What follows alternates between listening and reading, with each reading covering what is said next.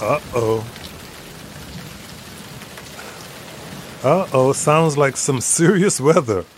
Not unlike what we're having today.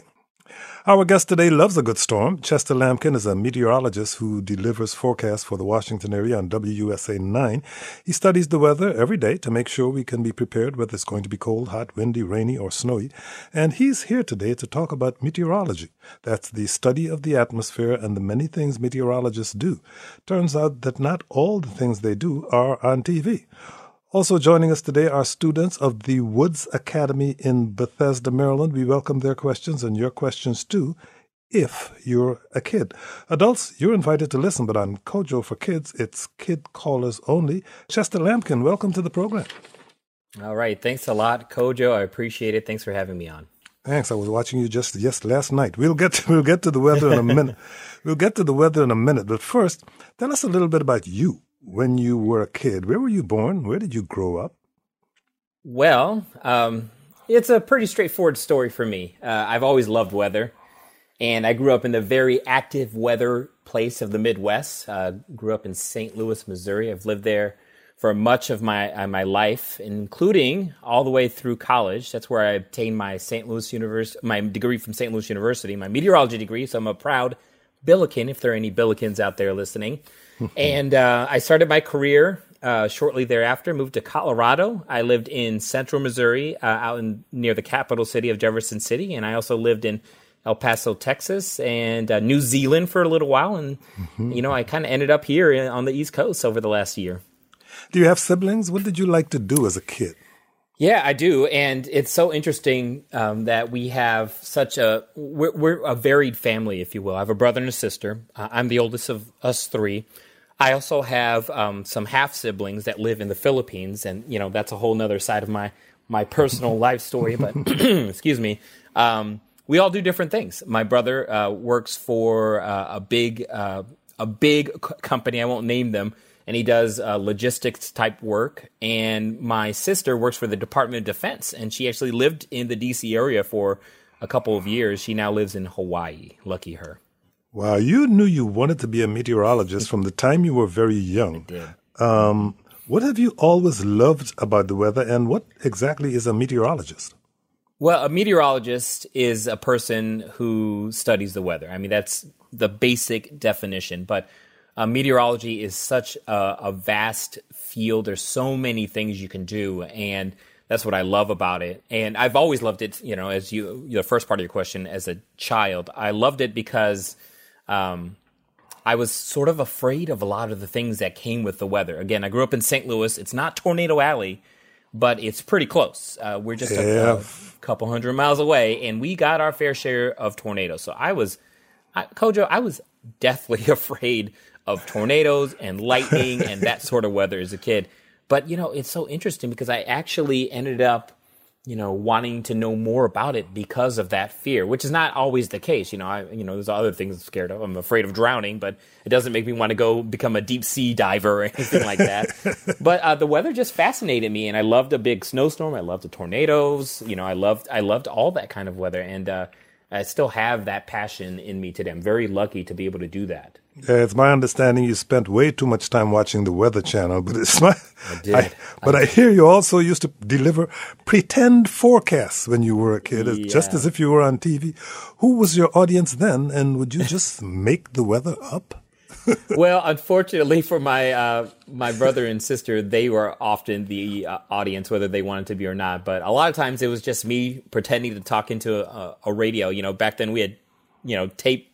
We have cassette tapes, so I would record myself, talking as if I were on the radio, as if I'm, I didn't dream that I'd ever be on the radio right now, and here I am talking to you. But, as a kid, that's what I did. I pretended I was on the radio. I would give weather forecasts, and I did news breaks, because I liked watching a lot of local news. That's where I would get all my weather information, because, today we have the internet, we have smartphones. We didn't have any of that. Our weather information came from the newspaper. It came from local news and the Weather Channel. That was the only way to get weather, almost instantly, and you had to wait, for the local on the 8s on the Weather Channel or whatever it was. But as a kid, that's how I did it. I just went and pretended I was a shy kid too, but I pretended I was on radio. I was pretending I was on TV, and I kind of modeled myself after the TV meteorologists that I grew up watching and some of the folks that I heard on radio back in the 80s and 90s. Well, I got to tell you, a lot of kids are clearly interested in weather, so I'm going to cut myself off for now because I'm an adult and this is really for kids. So let's start with 8-year-old Ethan in Washington, D.C. Ethan, it's your turn. You're on the air. Go ahead, please. Hi, my name is Ethan. I'm from D.C., and I have 2 questions. The first one is, who came up with the term EF for tornadoes? Okay, great question. So EF for tornadoes is from a scale of tornadoes. There's a scale of tornadoes called the Enhanced Fujita Scale. And Fujita is the Fujita scale. The original Fujita scale was just called the Fujita scale, the F scale. And then it was updated later to enhance because of new data that we had obtained from all the tornadoes that have hit across the country.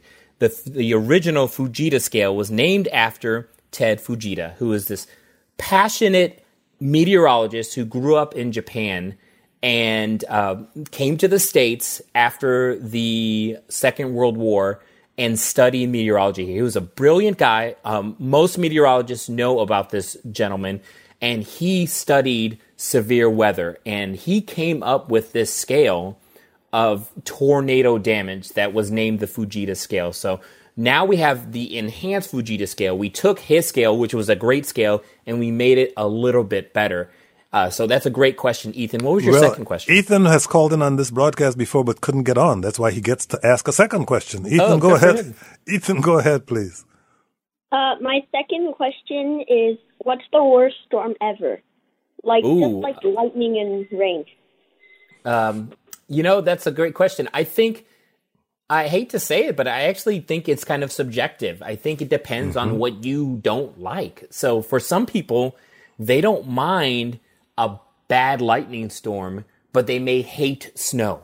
And I know there's a lot of grown-ups who do, even some kids. Sometimes I talk to kids that don't like snow.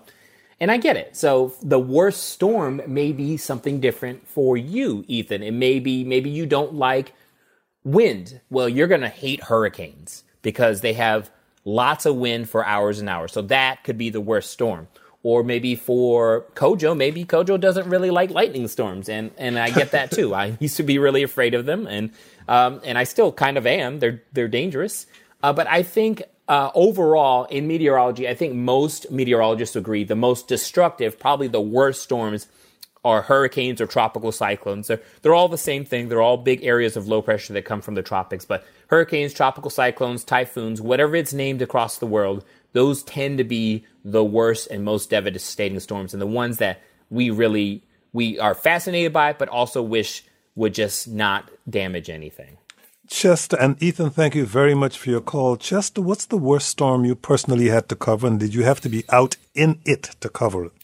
Yeah, that's a great question. I have been in a couple events of thunder snow, which I think a lot of people aren't familiar with. And, I'm assuming it doesn't happen too often here in D.C. either, but it does happen where you have a storm that has so much energy. It's kind of convective in nature, we call it. And convection is sort of a fancy term for a thunderstorm. It's a transfer of energy, transfer of heat.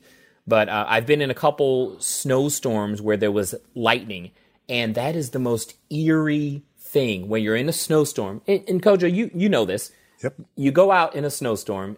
Let's say you're outside in a snowstorm, and it's quiet. Snow kind of muffles all the sound out there. You don't hear quite as much. That you're setting the scene here.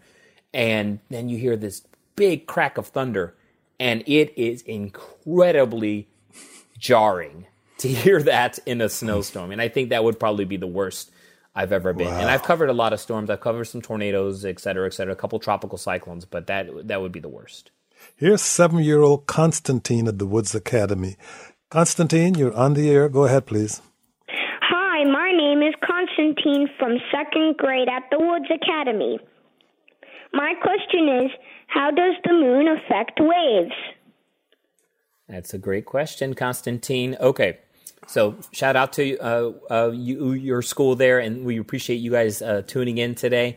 Constantine, so the moon has a pull of gravity, just like everything. All things in the universe has gravity. even the smallest things has a pull of gravity, has this force. And I can only tell you that they all exist. I can't tell you what causes that because that's beyond my science. It's beyond meteorology. But the moon has gravity and it has a force and it pulls on the oceans, the water on Earth. And that's what causes our tides.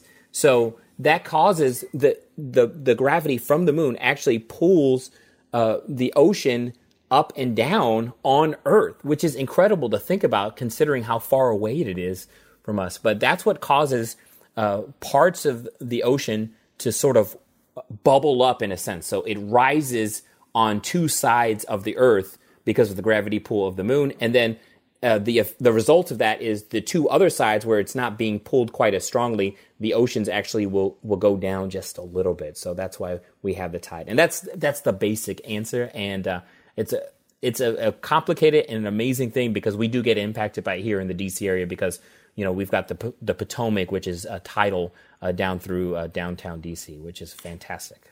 Constantine, thank you for your call. 6-year-old George from the Woods Academy writes, what causes a tsunami? How high were the biggest recorded waves? That's a great question. So I'll be honest with you. I don't know what the highest recorded waves are. That's something I'd have to look up. But It's a great question. But certainly several feet, perhaps, dozens of feet. I will say this, tsunamis are actually not a meteorological event. They're actually caused by earthquakes or volcanic eruptions. But there's still something that we are fascinated by in meteorology. It doesn't matter what the weather is. You can get a tsunami. Again, it's related to what happens with an earthquake. But an earthquake and volcanoes, those are the main causes for tsunamis. And you can get an earthquake on a sunny day or a stormy day, and you can get earthquakes almost anywhere in the world. So it's not really weather related, but it is something that a lot of us weather folks, especially us TV weather folks, have to deal with working in the media business. Thank you very much for that question. Here is 11-year-old Celine in Washington, D.C. Celine, it's your turn. Hi, Celine. Hello. Are you there? Go right ahead.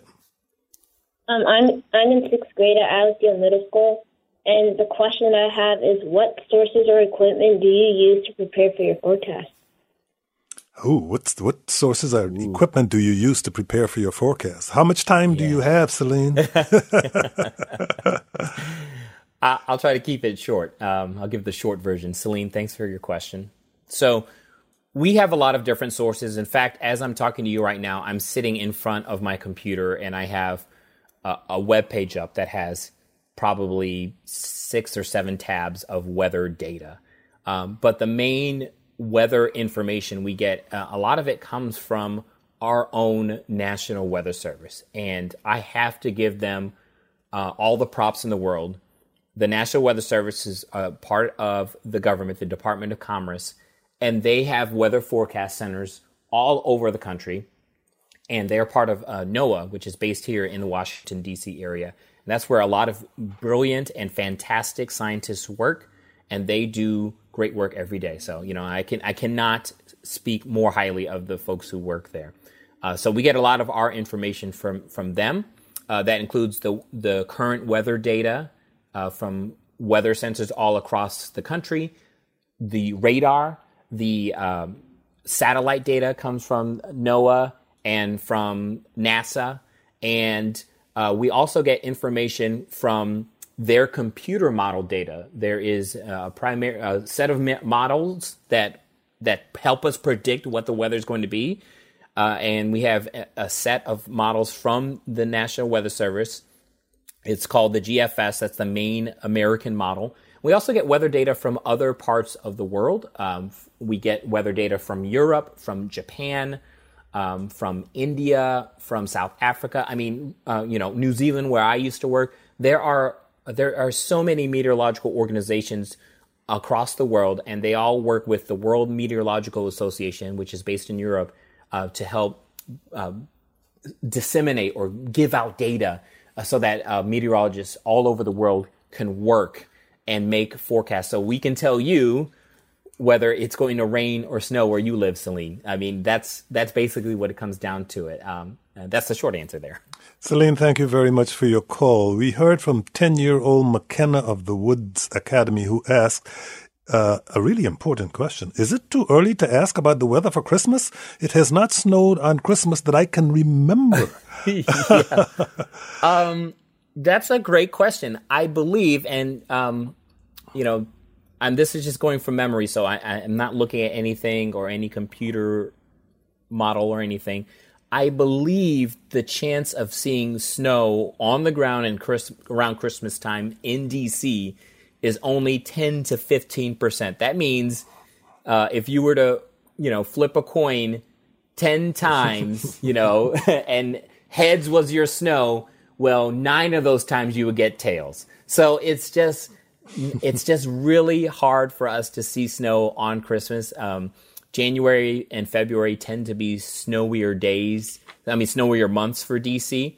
With that said, I'm kind of peeking here ahead to Christmas.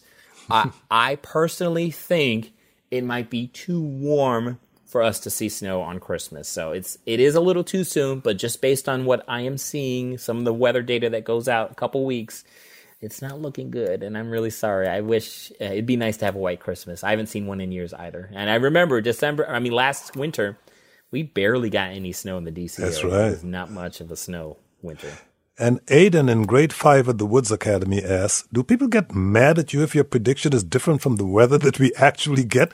I bet it happens with snow all of the time. Yes, Aiden, you are 100% correct. And honestly, most people are okay. Most people are nice. Most people understand that meteorology is a complicated science. It is difficult to predict the future in any field, okay? There are very few fields where you can actually predict the future. You can prepare, but predicting the actual outcome is a difficult thing to do.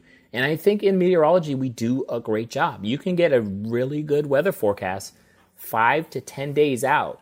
You may not know all the details, but you get a good forecast. Like the storm that's coming on Wednesday, we've known about it for a few days now. And so, people are already asking us. They've been asking us about the snow since, Saturday and Sunday. So, Aiden, yes, I've had people get upset. The worst was I actually had someone get really mad that I was on television interrupting a program because I was talking about a tornado that was coming down to a city. This was in Illinois, so years ago, and people were really upset. I got a lot of mean messages that day, and it's tough. It hurts our feelings, but at the same time, we're professionals, and we know that you're not going to make everybody happy, whether your forecast is, perfect or not. You just do your best every day. But yes, we've had a lot of people come to us who can be mean. Sometimes grown-ups can be mean, but most people, including kids, are usually really, really great about it. Well, we've got questions from 2 siblings, 8-year-old Charlie and 6-year-old Andy. Who wants to go first? I want to go first, Ian. And you are? Andy. Go right ahead, Andy. I want to know if it's true or not that when lightning strikes, it's harder than the sun. That is true from what I have read, yes. So I don't know off the top of my head the exact temperature of the surface of the sun. And we say it's hotter than the sun. So lightning can be as hot as, I believe, 10,000 degrees Fahrenheit, which is really, really super hot, which is hotter than the surface of the sun. However, I believe the inside of the sun, and again, this is beyond my science because, I'm a meteorologist and I just study what happens on Earth here in our atmosphere where we live. But I believe the sun, inside of the sun, the core is much, much hotter where the sun actually burns its fuel. But yes, 10,000 degrees for lightning is really hot, and that is hotter than the surface of the sun. Either way, though, you don't want to be hit by lightning and you don't want to be on the surface of the sun. Those are both bad places to be. So, make sure when you hear lightning, thunder roars, go indoors. That's what we say in meteorology. Just stay away from thunderstorms. Now for Andy's 8-year-old brother, Charlie. Charlie, it's your turn. I want to know, Well, what's a dust devil? Ooh, great question. So a dust devil it looks like a tornado, but it's not made the same way. So, Andy, what happens is you can get what we call uneven heating on the ground. This happens in places where there's a lot of dirt. So just imagine a field, like a farm, that has a lot of dirt, and there's no plants in that dirt. It's just dirt, okay? You get a really hot day or a really sunny day. The sun is heating up that dirt. It's heating up the ground. And it creates a warm bubble sort of on the ground. But above it, it's a little bit cooler. And in shaded spots under a tree, it's a little bit cooler. Well, that can create a little bit of wind. So you can get a little bit of wind moving around in a large area of dirt or even in the desert. And that wind can start to swirl because of many other forces in the atmosphere. And basically, it's a temperature difference. It's like the atmosphere, Mother Nature likes it when everyone has the same temperature. So when you have a little bit of heat and you have a little cool spot, the air starts to move, and that can create a swirl. And that sometimes can pick up dirt and make a little miniature tornado is what it looks like. And that is a dust devil. So dust devils are made of dust and or dirt, and they come from usually a sunny day, not always, but usually a sunny day where you warm up the ground and you can heat up the ground and you can make the wind. You make a little wind, you can get a little dust devil. They're not created the same ways as tornadoes. Tornadoes are formed by wind, but they're formed by different kinds of air masses or big bubbles of air coming together, and they come from thunderstorms. You have to have a thunderstorm or something like it for a tornado. Great questions, Charlie and Andy. Thanks, Charlie and Andy. 8-year-old Asha from the Woods Academy says, Happy holidays, and what is the difference between weather and climate? Ooh, this is a great question, Asha. And so I will begin by saying, again, I am a meteorologist, a person who studies the weather, but I know a little bit, just a little tiny bit about climate. But weather is short term, so weather is what happens in the next few minutes, what happens the next hour or 5 days or maybe as much as 10 days. And climate is long term. So usually someone who's studying climate, a climatologist as they're called, someone who studies the climate, will study maybe what happens 2 weeks or a month or 6 months or maybe a year. And for some climatologists will study what happens 100 years from now, or what happened in the past 100 years ago. So climate is what the weather has been over a long period of time and what it can be. And weather is more like what's happening right now. So the weather that happens right now, or in the next few hours, or the next few days. So that's the difference between weather and climate. And we only have less than a minute left, but 5-year-old Nora wants to get her question. And go ahead, please, Nora. Before I ask my question, it's on Nora with an A. Oh, Nora with an A, got it. Nora with an A, got it. And Nora, got you. My question is, how do scientists predict when it will snow? Because I really want it to snow this year. I know. We only have about 30 seconds left. I'll keep it quick. Okay, so we take all of that model data I talked about earlier in the show, all that computer model data. We look at what's happening now and what the weather pattern usually happens around here, and that's how we predict whether it's going to snow. If the bottom line is, it's hard to predict it, but we try our best. I do think we're going to see a little bit of snow on Wednesday, so maybe you'll get your wish at Nora. Chester Lampkin is a meteorologist at WSA 9. Thank you so much for joining us. Kojo for Kids was produced by Lauren Marco, and our conversation on the coronavirus vaccine was produced by Julie Deppenbrock. Coming up tomorrow, the pandemic has hurt many people's finances, putting millions out of work and leaving many others with uncertainty about the future. Whatever your situation, year's end is a good time to take stock of your finances, and we've got experts to help. Michelle Singletary of the Washington Post and Sandy Block of Kiplinger's Personal Finance magazine. That all starts at noon tomorrow. Until then, thank you for listening and stay safe. I'm Kojo Namdi.